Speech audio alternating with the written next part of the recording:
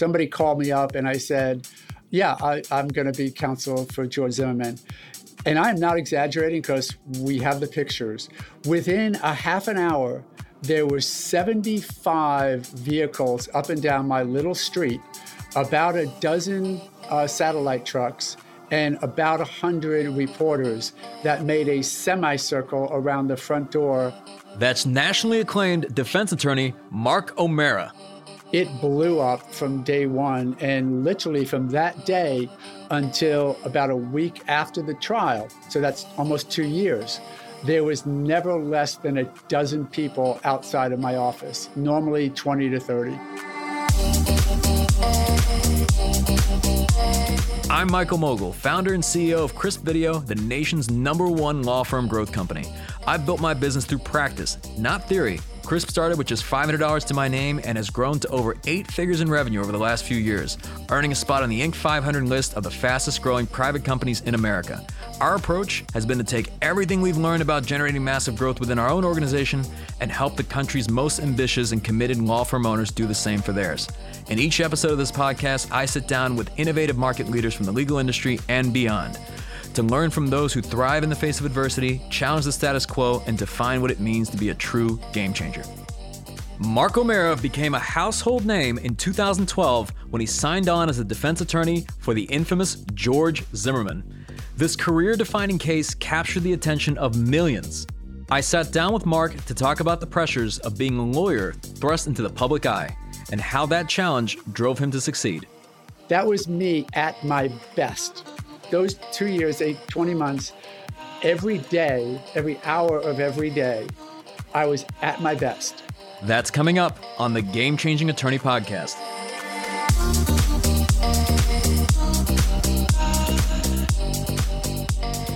So this is undoubtedly going to be a very controversial podcast, and chances are, I mean, it seems like, have you done an interview, I'm just curious, in the last several years where the Zimmerman and the Zimmerman case has not come up? My wife, Jen, interviewed me a couple of times about what we're having for dinner. Other than that, no.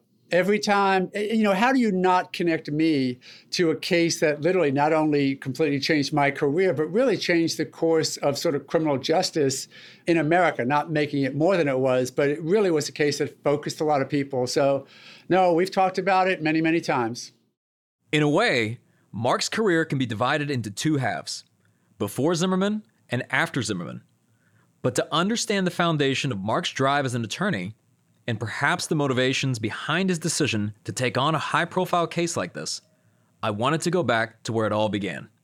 Well, it's strange because the actual seed, the first time I can remember the seed that was planted was I was about 11 years old, and an uncle who is a great guy and a good friend of the family, good member of the family, asked me what I wanted to be. And being a good Irish Catholic, I said I wanted to be a priest, because you have to say that, and I want to be a lawyer. And I think back then the reason why being a lawyer meant a lot to me was because of somebody and then what I perceived lawyers to be. The somebody was a guy by the name of Thomas Dillon, who was a lawyer up in New York where I grew up. And my dad was president of the Fire Officers Union in New York City. This is back in the late 60s and early 70s. And of course, as the president of that union, there'd be legal problems that came up, whatever they may be, including he and John Lindsay, who was the mayor back then, sort of went at it about protection for cops, protection for law enforcement and all that. But anyway, Tom Dillon would always help my dad out. There'd be an issue, there'd be representation necessary, and Tom would do it. And I remember the number of times meeting Tom, but also how Dad reacted to Tom and Tom's perspective on how to help things out. So in one sense, I blame or thank this guy, Tom Dillon, who was a lawyer who really helped out my dad. And of course, I adored my dad, as most people adore their parents. So the idea that somebody was out there to help him. So that was the person. And then the perspective, I guess, was I've always perceived lawyers to be intelligent, and aware, respectful. They were respected as well. And they helped people. They took a situation like with Tom Dillon and my dad, took a situation, I guess like a doctor would, and fix it. So I really like that idea. And So I will tell you that what I did was with both of those seeds in my mind of maybe being a priest and maybe being a lawyer, I actually went to seminary school. Not many people know this, but I went to seminary school, made it about 6 weeks, realized that was not the path that I could take. And there's stories about that as well. And ended up getting more and more interested in the law and did it through college, loved it in college, and obviously law school as a prosecutor and then doing criminal defense. So, Mark, in your firm, you practice both criminal defense and family law. I mean, if you're looking at it from the outside, it's like, here's a person that loves to deal with conflict. What drove you to those two practice areas? Well, I would tell you first that got me into criminal, because when I was in law school, I wanted to do nothing but personal injury work. And the reason why is because I worked for a firm in college that did PI work. And this is back in the 80s. So we're talking the PI lawyers had their own planes and they had their bar set up in the corner. It was just that type of sort of 80s extravagant lifestyle. And I really liked that idea. It was my exposure. Into law school, I was going to still do that, but a buddy of mine who was a roommate at the time, third year law school, got an internship with the state attorney's office. And literally as a law student, he was trying cases. And I went to see a couple of them and it was game over. The bug had bit and I had to get into a courtroom. So I gave up becoming a PI lawyer, or else maybe it would have been O'Mara and O'Mara instead of Morgan and Morgan, because I'd have kicked John's butt if I really tried. But then I became a prosecutor for about 2.5 years, did that, loved it, and then kept active in criminal defense. Gotcha. So from that standpoint, I mean, it seems like everything that you and I have discussed just over the last several years, like you love being in the courtroom. It's almost like that it creates a sense of calm for you. Why do you feel that is? There's certain people, it's how people perceive or how they react to times of stress. Look, this COVID-19 craziness has put everyone back a step or two, right? You get knocked back on your heels. How do you deal with this? What do you do? What do you do with your family? How do you keep them safe? What do you do with your friendships? How do you keep friendships safe even when you can't see people? And your business, certainly, how do you keep that safe?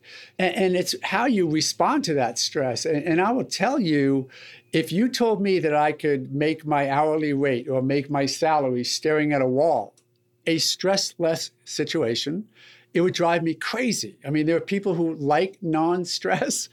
I wake up, I grow, I excel in times of high stress. And though I don't perceive it to be stressful walking into a courtroom, other people perceive it to be very stressful. To me, I walk into a courtroom, that's my nirvana. It's almost like, I probably can't walk into an operating room. I can't draw a straight line, so I can't be an artist. But you open up the door to a courtroom, and that's where all of my cylinders start hitting properly, and every neuron is focused on what's happening in that courtroom. Now, I don't know if you put this out into the universe or what, but just to see, let's stress test the level of stress that one can manage, because it seems like in 2012, when the Zimmerman case happened, if you had to put a microcosm for like the level of stress that a trial lawyer could experience just from the public attention, from what was happening and the level of scrutiny that you were receiving, I guess my first question is, as we talk about the case, how did this even come your way? Like, how, basically like you were going about your day, and then how did this even happen? So literally I was going about my day because I was in the middle of a hearing over in Seminole County when I got a call, and it was from George Zimmerman. And it turns out that George Zimmerman was looking for a lawyer to replace the 2 lawyers who he had. And I will tell you, not to hassle those who preceded me, those 2 lawyers were handling the case in a very aggressive manner, really focusing on Trayvon, completely inappropriate just from a strategic standpoint, not to mention that you're talking about a 17-year-old kid who lost his life. But so George came to me looking for a new lawyer. I was in the middle of a hearing. I said I would call back. I called Jen, my wife, first, because at that point it had not become what it eventually became, but it was already locally sort of high profile, some media attention on it, but not much. So I called Jen, then I called my staff, because back then I had 3-4 staff members, and I knew that it was going to be an undertaking. And also that it wasn't going to be financially productive at all, because he didn't have any money. Got the okay from Jen and got the okay from the staff, talked to him that night. It was an interesting case because it sort of met some of my qualities, criminal defense, obviously, self-defense, and involving a death, which just means just the higher end of criminal law. And I had done a lot of work with the media before that, or again, what used to be called a lot of work with the media before that, with Casey Anthony and a bunch of other stations and some national exposure. So that part fit really well. And it was just a very intriguing case. And I also didn't like, well, I wasn't sure, but I didn't like that the lawyers that were handling it before were just doing it in a way that I thought was really dangerous. What was the decision-making process around like whether you even get involved? Like, because you mentioned there was really not any financial gain for it. There probably represented, I mean, it could have been significant downside, and there's no way I'm sure you could have anticipated what it would balloon up, into. So I guess how did you decide that okay, you actually did want to get involved? Again, part of it is what we talked about a little while ago. The idea that you come to me, Michael, and say, Mark, I want you to handle this case, and you say, it's a run-of-the-mill DUI. It's like, well, no real interest. Tell me that it includes very significant issues, maybe involving a death. Tell me that there are mental health issues, for example, another area that strangely I sort of focus on because so much mental health concerns impact the criminal justice system. I mean, that's the cream of the crop for criminal defense lawyers. So the idea of looking at this and saying it has a lot of factors involved, the unfortunate death, the media, but as importantly for me is the racial component to it. Because don't forget, before it blew up, and we'll talk about that I'm sure in a minute, but before it blew up, when I got involved in the case, it had local, and it was already old white guy kills black kid. And that was sort of the presentation. And quite honestly, I've been involved in the criminal justice system at that point for almost 30 years, and I've handled a lot of matters, cases and clients where I know how biased the criminal justice system is against young black males. So the idea of getting involved in one where that is now an issue became much, much more of one. But it was an issue to consider back then. It just sort of fit my personality and my professional personality. So in actually now deciding what we're going to do with the decision making, what I knew was it was going to take a lot of work, a lot of time, and that there was going to be some negative blowback. Wasn't sure the level of what yet, but I knew that there was just going to be, it already was controversial. And then the question was, I think I'm pretty good at handling controversy. So it just really seemed to fit. So I will tell you, though I got Jen's permission and I had to get my staff's buy-in, when that call came, it just fit me perfectly. Now, leading up to this, before you decided to take on the case, did anyone try to talk you out of this? Yeah, a number of people did because, and again, I have sort of my confidence. When I, talked to Jen, it wasn't just, Jen, I'm doing this, or it wasn't just, Mark, go do this. I mean, we had to have a legitimate conversation because this was going to impact our personal life a lot. Financially, obviously, but also just the privacy of it. We knew that we were going to be out there in the public eye. And, had I done what these other lawyers had done, you can hold yourself up to ridicule. Let me tell you something. You ridicule yourself or your privacy or your practice in national TV, and it doesn't go away. So they were lengthy conversations, particularly with Jen, to decide that we were willing to take on something that we knew was going to have a lot of impact and potentially some negative. As this starts to pick up, you take on the case and there's getting more and more media attention. I know you mentioned to me that you'd received over 2,500 legitimate threats against your office when this case was going on. Talk me through that in terms of what was that like, quite frankly, and perhaps what type of impact did it have? The day that I said that I was representing him, he was coming into town to be arrested. He didn't know that, but I did. So I told him that.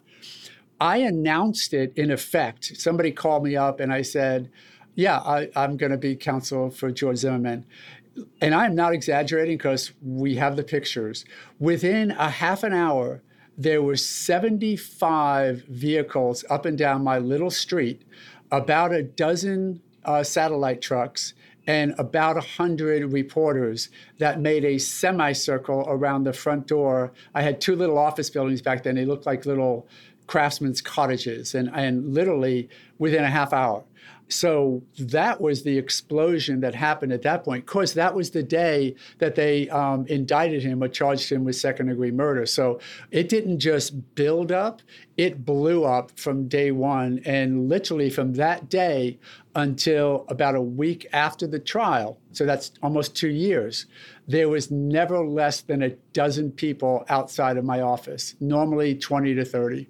And I'm talking like every day, most days. So a lot of what's been said, Mark, about you in the media is that you handled this case very even-handed. So as this is taking place over the course of, 2 years, why do you feel, I know you mentioned this earlier, but why do you feel like you didn't mess up? Because I'm sure there were several opportunities to mess up. Yeah, there were opportunities given to me on a daily basis to mess up. Part of it is, and there's so much to get into, but, when you have that throng of reporters, half of them are legitimate journalists. But don't forget, this is the day of cell phones, and everybody can stick a cell phone in your face and say something really obnoxious to you, hoping to get a response. So I had to maintain that type of a chill or a calm attitude and realize that if I did say something that would either get me in trouble with a judge, very easy, get me in trouble with the Black community, which I had to be extraordinarily sensitized to, because don't forget, I'm a criminal defense attorney. That's what I do for a living, meaning I represent a lot of young Black males in the criminal justice system.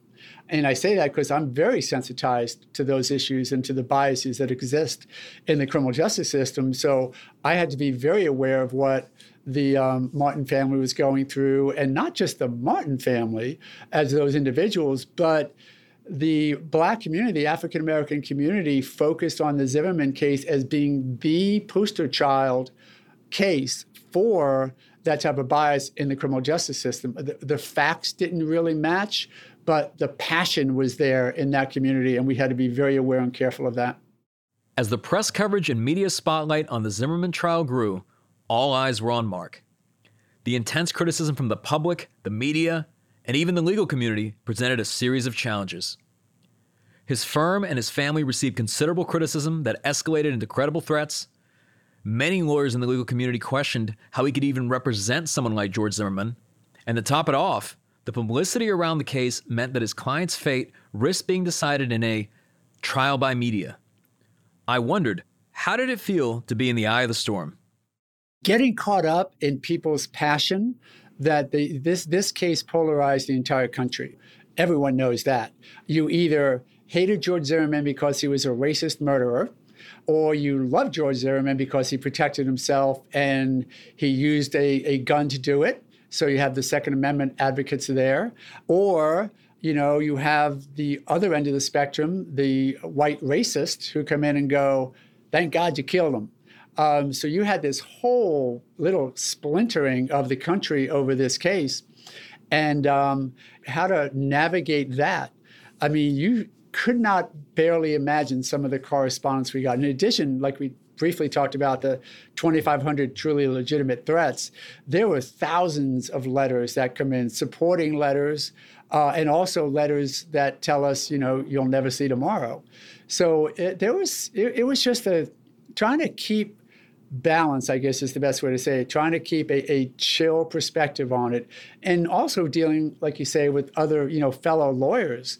I was amazed that, to me, lawyers are lawyers. We know the system, we know what to do, we take sides, we're gladiators. But I was sort of amazed that there were a number of lawyers who, would talk to me and go, like you say, how could you possibly? And I want to say to them, do you know what I do? Do you know what a criminal defense attorney does? How dare you ask that question if you know what a criminal defense attorney does, if you know what a lawyer does? So why do you feel that there is that divide? Let's say even within the trial lawyer community, why is it that even there it is so polarized? Because I understand it, let's say in the general public, in the media, but amongst trial lawyers, it seems that they were equally polarized. I think they were blinded by their own prejudices and biases and passion. Give them credit that it was passion as well. We're like doctors, and a doctor, you can't sit back and go, oh my God, look at all the blood. right? That's not what doctors can focus on. What we focus on, what doctors focus on is fixing the problem. What lawyers focus on is fixing the problem. I was sort of chagrined a little bit or upset that some of my brethren would sort of take this tact, like, how could you? And then, of course, you have the ones saying, oh, I know why you're doing it. You're just doing it for the celebrity. You don't care about him. You only care about yourself. And it's like, all right, whatever. Got to move on. Busy. So as we continue to pilot on, what about the challenges that you faced personally? I mean, I imagine that with all this attention, with all of these threats, even with the impact that it made on you and your family. Yeah, that was a part that I didn't realize was going to be what it turned out to be. I would like to say that even if I knew what it was going to be, that I would still have done this. But I got to tell you, it would have been a much more difficult decision because, again, when I got involved, it had not blown up. Right as I got involved with his arrest and my entry into the case, it went ballistic. And I mean that in the true nature of the term. And it never slowed down. So I couldn't go anywhere without being sort of not attacked, but approached. What about this? What about that? Thank you. How dare you? Go to hell. Whatever it might be. And I don't mind that for me because, again, I do this for a living. I was really worried about my family, about Jen, and also my staff because, that little office we had didn't have, metal doors in front of it. You want to throw something through a window or something like that, it's right there. And so there was a lot of fear about what to do because we couldn't control it. Again, even with those 2,500 legitimate threats, you don't know if it's somebody who is, in Kansas in a basement in a bathroom borrowing a laptop going, die you, or if it's literally somebody who's got a 9mm down the street. That can sort of just, make it more difficult to go to sleep at night. But no, it was very bizarre, very difficult. Very worried about what those people around me might have negative effect on them. Were there times just during this case where you're just like, you know what? I don't really need this. Let me tap out of this, right? Like, were there times you consider just getting out of there? No, no. I got to tell you, I'm not saying this like, patting myself on the shoulder. No, this was a case that I loved when I got involved in it. And as it got, let's call it crazier, as it got much more almost bizarre, quite honestly, it fed into exactly what I'm good at. The media craziness, for example. And again, I learned along the way for those 2 years, and this sounds really egoist, and I do not mean it this way. That was a very difficult case to navigate from a media perspective. And somehow, with the grace of God and the genes of my family, somehow I did it. But I have seen other people before, just destroy and screw up cases. And thank the good Lord we didn't do it on this one because we were able to sort of keep that balance. But yeah, it was a crazy, crazy time, but I never would have changed a day of it. And I mean, I didn't see Jen for a week at a time. We'd see each other on the weekends normally for a day, but I would leave at 7. I'd get home after 11 p.m. Because don't forget, I was not only doing a full-time 40 hours, whatever it was on Zimmerman, I had to keep my practice alive because my practice is what was paying to keep my staff there and all that. So no, this was never ending. I think it was 4 days overall off during those 22 months or whatever. During my conversation with Mark, I wondered what kept him going through the intense experience of representing such a polarizing figure in a heavily scrutinized case for years. And at the end of it, how did he feel? Worn down, traumatized by the experience, or relieved that it was over? I was so energized. And I would tell you a story, some insight. Don West, who was my co-counsel, who's a great lawyer, and if I got in trouble, I would call Don. But the way the case sat on both of us was so different. Don was very frustrated with the media a little bit, but with the judge and with the prosecutors, and they were really underhanded and dirty in the way they were handling us. So he was very frustrated with him. We were on, I think it was with Matt Lauer, afterwards. And they asked the question you just asked. They said, well, what do you think about this and the aftermath and, now that you're through it? And Don answered first. And Don said, well, I can now sort of understand what people talk about when they talk about PTSD. and, blah, blah, blah. And he's talking. And as he's talking, I'm sort of looking over going, okay. And Matt turned to me and I said, with all due respect to Don, I went, these were the best 2 years of my life. I wouldn't change an hour of it. It was an absolute 2-year adrenaline rush. That was me at my best. Those 2 years, 20 months, every day, every hour of every day, I was at my best. And it was like being on an adrenaline buzz, being on, 105 octane instead of high test. It was just perfect. We had up to 8 or 9 law student paralegals or law students working with us. The staff was energized. If I could bottle those 2 years, I wouldn't change literally an hour of it. Despite being a veteran trial attorney, there were aspects of the Zimmerman trial that really surprised Mark. Parts of the case that didn't make the papers, but in Mark's view, were fundamental to the way the case played out. I will tell you this, and it sounds like, I'm a sore winner. Those prosecutors were disgusting to us, and they were disgusting to the criminal justice system because they cheated and they lied and they obfuscated and they hid stuff, and they never were really held accountable for that. And I think that was really disgusting because they tried very hard to convict somebody. And look, go for your conviction. I was a prosecutor, do what you can. But the reason why lawyers have ethics is because that keeps us on the right side of the law. And they did not. They did not care about any of that. So that was one real frustration of mine. Another was, the craziness that we had to deal with all of the witnesses or make-believe witnesses or people who wanted to be witnesses and trying to vet through all of that chaff to get to some of the wheat. That took an enormous amount of time and effort. There was so much that we had to respond to. As an example, we had to have an active social media presence. For the first time in history, we had a criminal defense case where we had a Twitter account for a criminal defense case. We had a Facebook page for a criminal defense case. That is bizarre. Hasn't happened much since, but that was the one time. And I was in touch with the Florida bar like daily, if not weekly, making sure that I didn't do something that would make me lose my license. But, that was a bizarreness to it. And I will tell you, the other thing was, and probably the most significant to me, and it's hard, to how to balance being an advocate, a gladiator, which is what a lawyer is. I'm not supposed to care about the other side. I'm not supposed to care about the other witnesses. I'm not supposed to care about anything. If I represent you, Michael, then I represent exactly what you want me to do. Use all my talents to do that.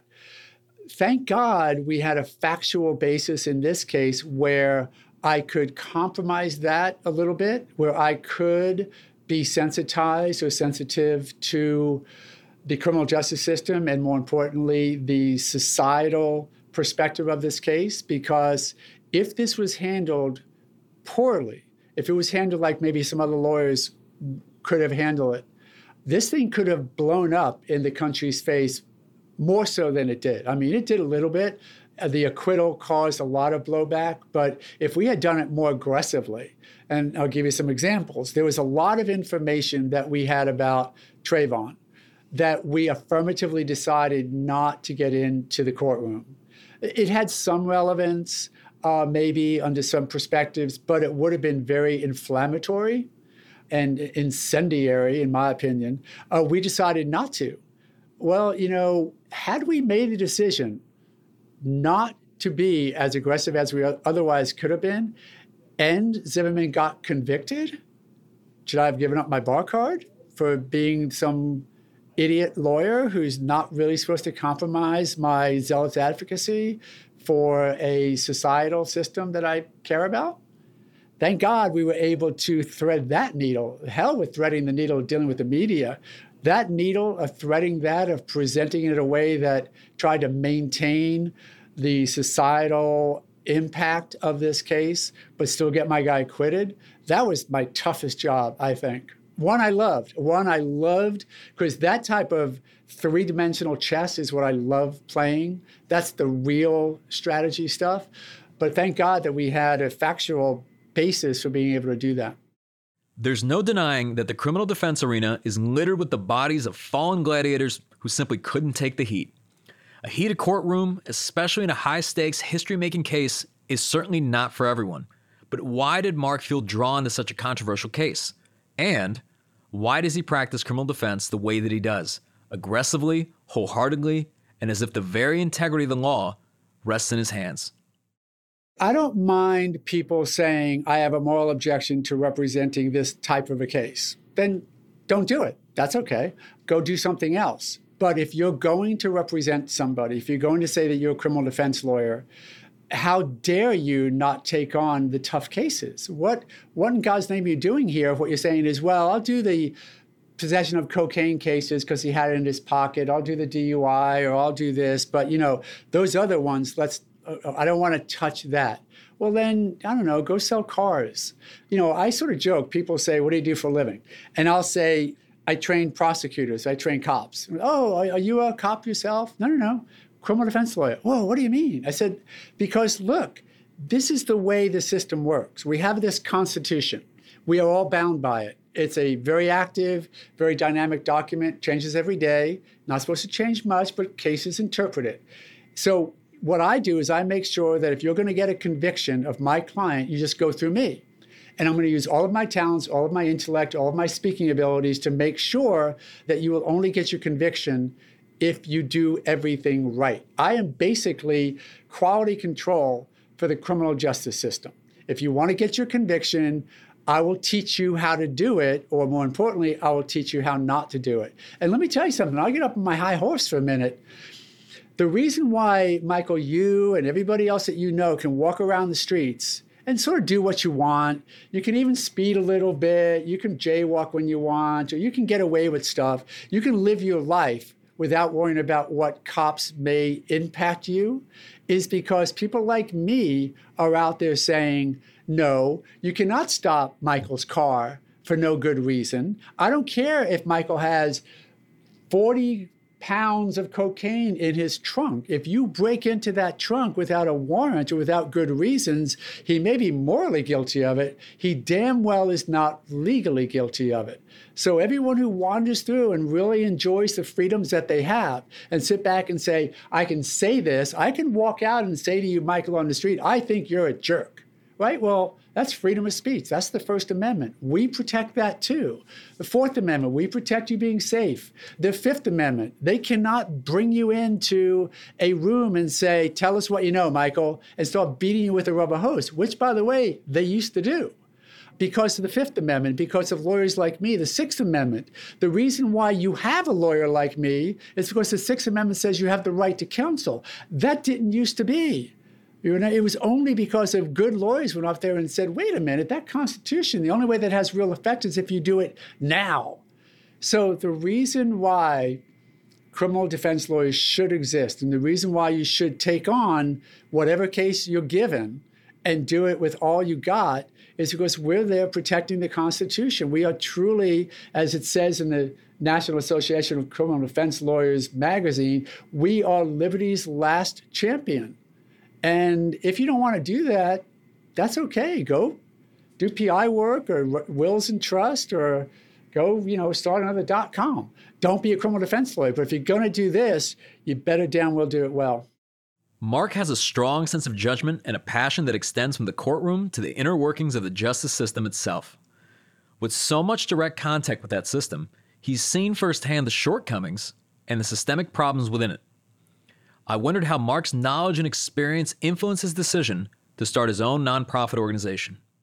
I know the system well, and we put Band-Aids on, gashing wounds in our system. And it's horrible because we are literally feeding more people. If this was a medical example, we're not giving them the antibiotics to cure the problem. We may give them one antibiotic. That's stupid. It does nothing. In my system, in the criminal justice system, we're just not dealing with the problem. 30 to 40% of people who are in jail right now have some type of mental health concern. Now, I'm not saying, oh, just a bleeding heart liberal, let them all out. It's not that, but we need to be aware and address it. There is a drug and alcohol addiction component to the criminal justice system that if we don't address and try and fix, it's never going to get better. And what I decided to focus some of my efforts and my firm's efforts on is in the juvenile system.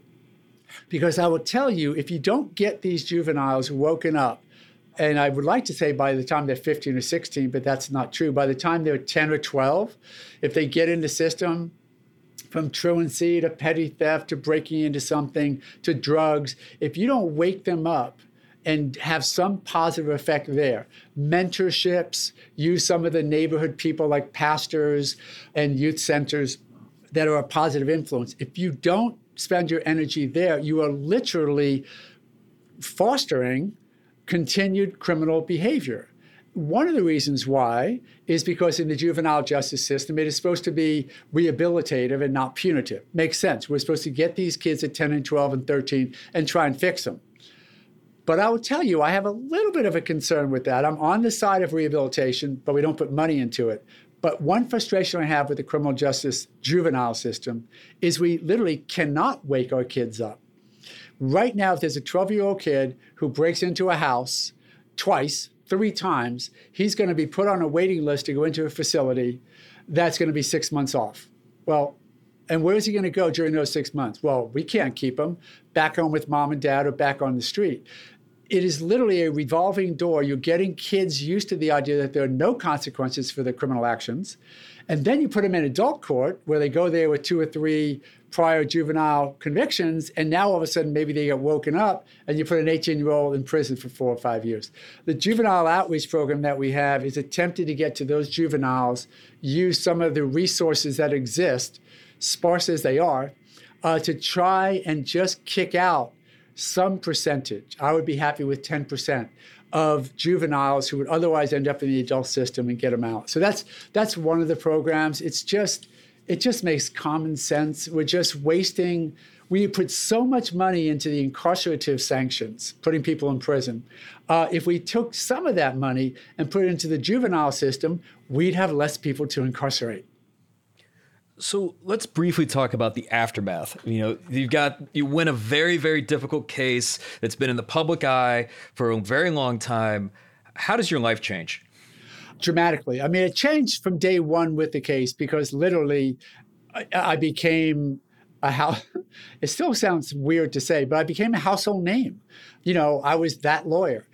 Throughout the 2 years, I was just that lawyer who was on TV all the time. Having won the case, which again, factually, I should have won it, quite honestly, pure facts. But then now I became the lawyer who won. And even as with whatever great response I got from that, I got the CNN contract. So I do a lot of work with CNN, Court TV as well. I've been on, all the networks. I've done a lot of specials for that. My speaking engagements, I speak probably once every month or twice a month, but I try and limit that because I still would really rather be a lawyer. But I like speaking engagements and talking mainly to other lawyers and to younger lawyers to try and teach them and train them how to do this stuff. But yeah, it has exploded. And one chapter that I'm very happy about is that, Mike Papantonio and Levin Papantonio firm, Howard Nations, Mark Lanier, a lot of those guys, Keith Givens from the Cochran firm, all really brought me under their wing within the sub-industry of mass torts, which is suing drug companies when their drugs mess up, and it happens a lot.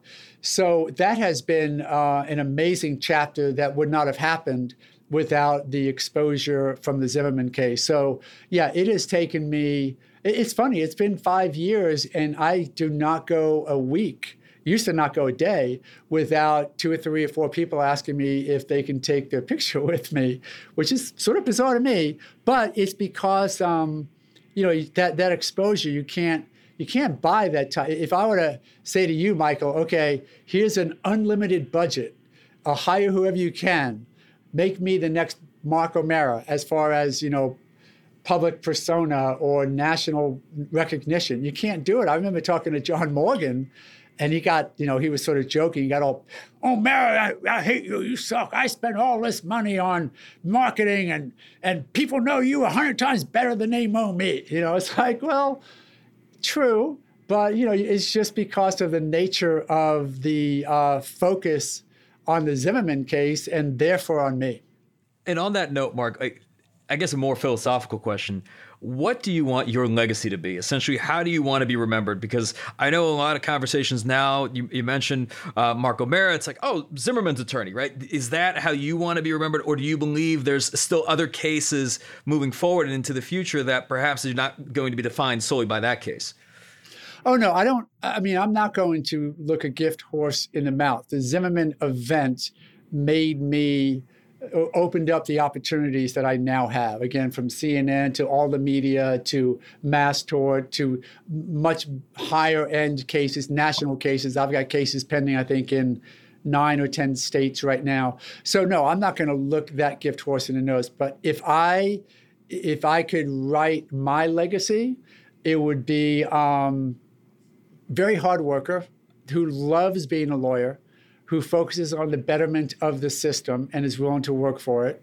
Not too caught up in myself. I hope other people sort of believe that, because I try not to be. And that I've actually left every case that I've touched better off than when I touched it, but also on my ego side of it, better off than most other lawyers could do. Because I really try hard to be really good at what I do. And I would love people, to know that I'm out there busting my ass. Still, people, it's funny, Michael, I've had literally people 100, 1,000 times come up to me and go, "Oh, what are you doing now?" And it's like, "I practice law." "Oh, you're still working?"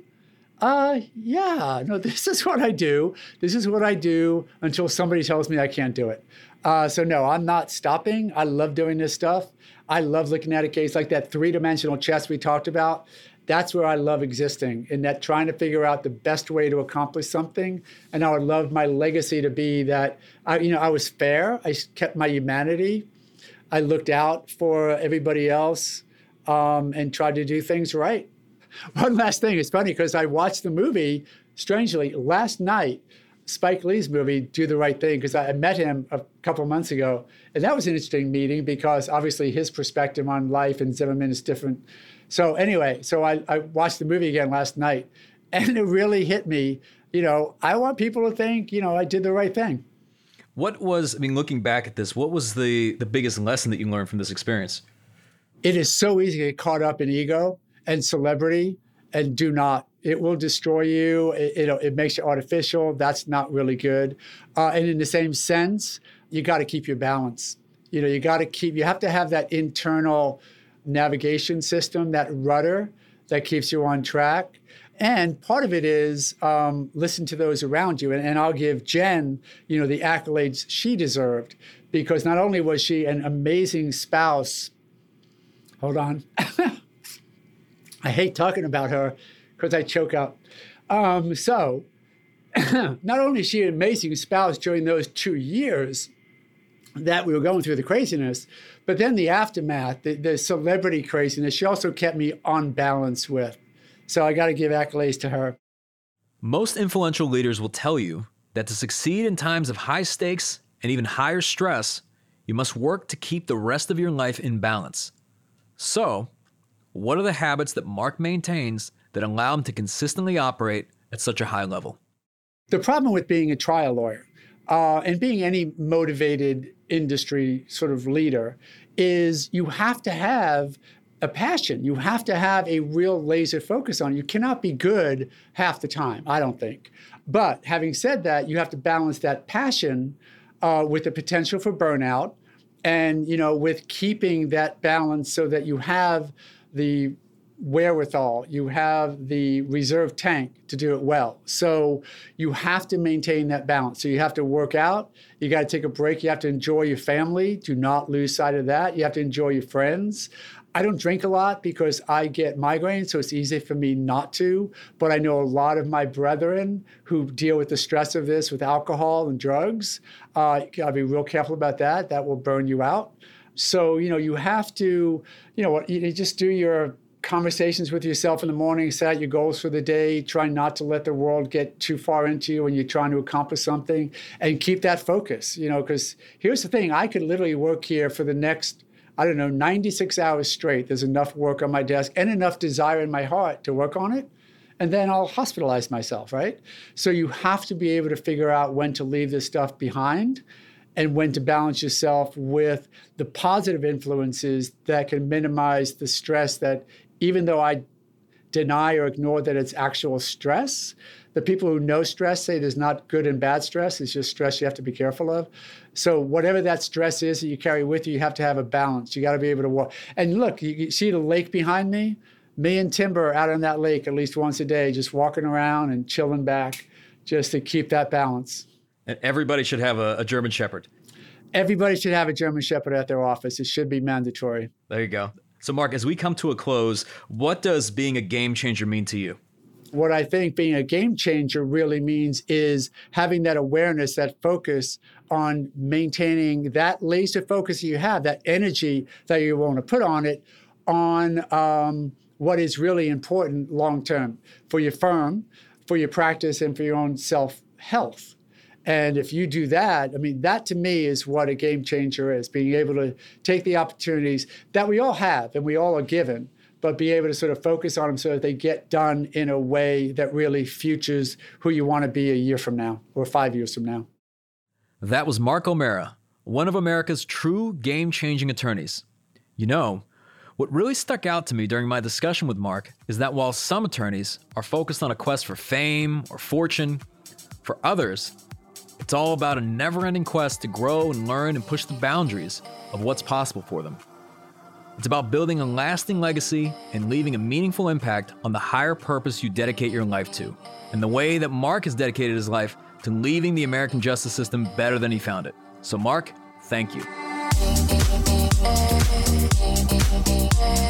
You've been listening to the Game Changing Attorney Podcast with me, Michael Mogul. If you enjoyed this episode, I'd really appreciate it if you could share the podcast with at least one other ambitious law firm owner who you believe would benefit, and you know what? Maybe more than one.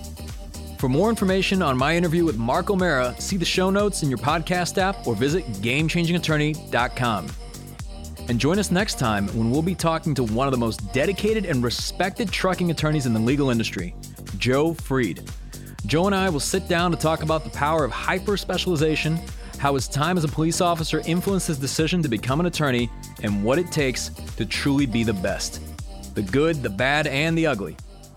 I think that mankind's constant struggle is a struggle to keep fear and self-doubt and sort of worthiness at bay. And those are all versions of what I'm talking about. So, to me now, when I go into a case, there's a huge expectation that some magic's going to happen. Man, it's a scary place to live, man. What if the magic doesn't happen? That's next time on the Game Changing Attorney Podcast.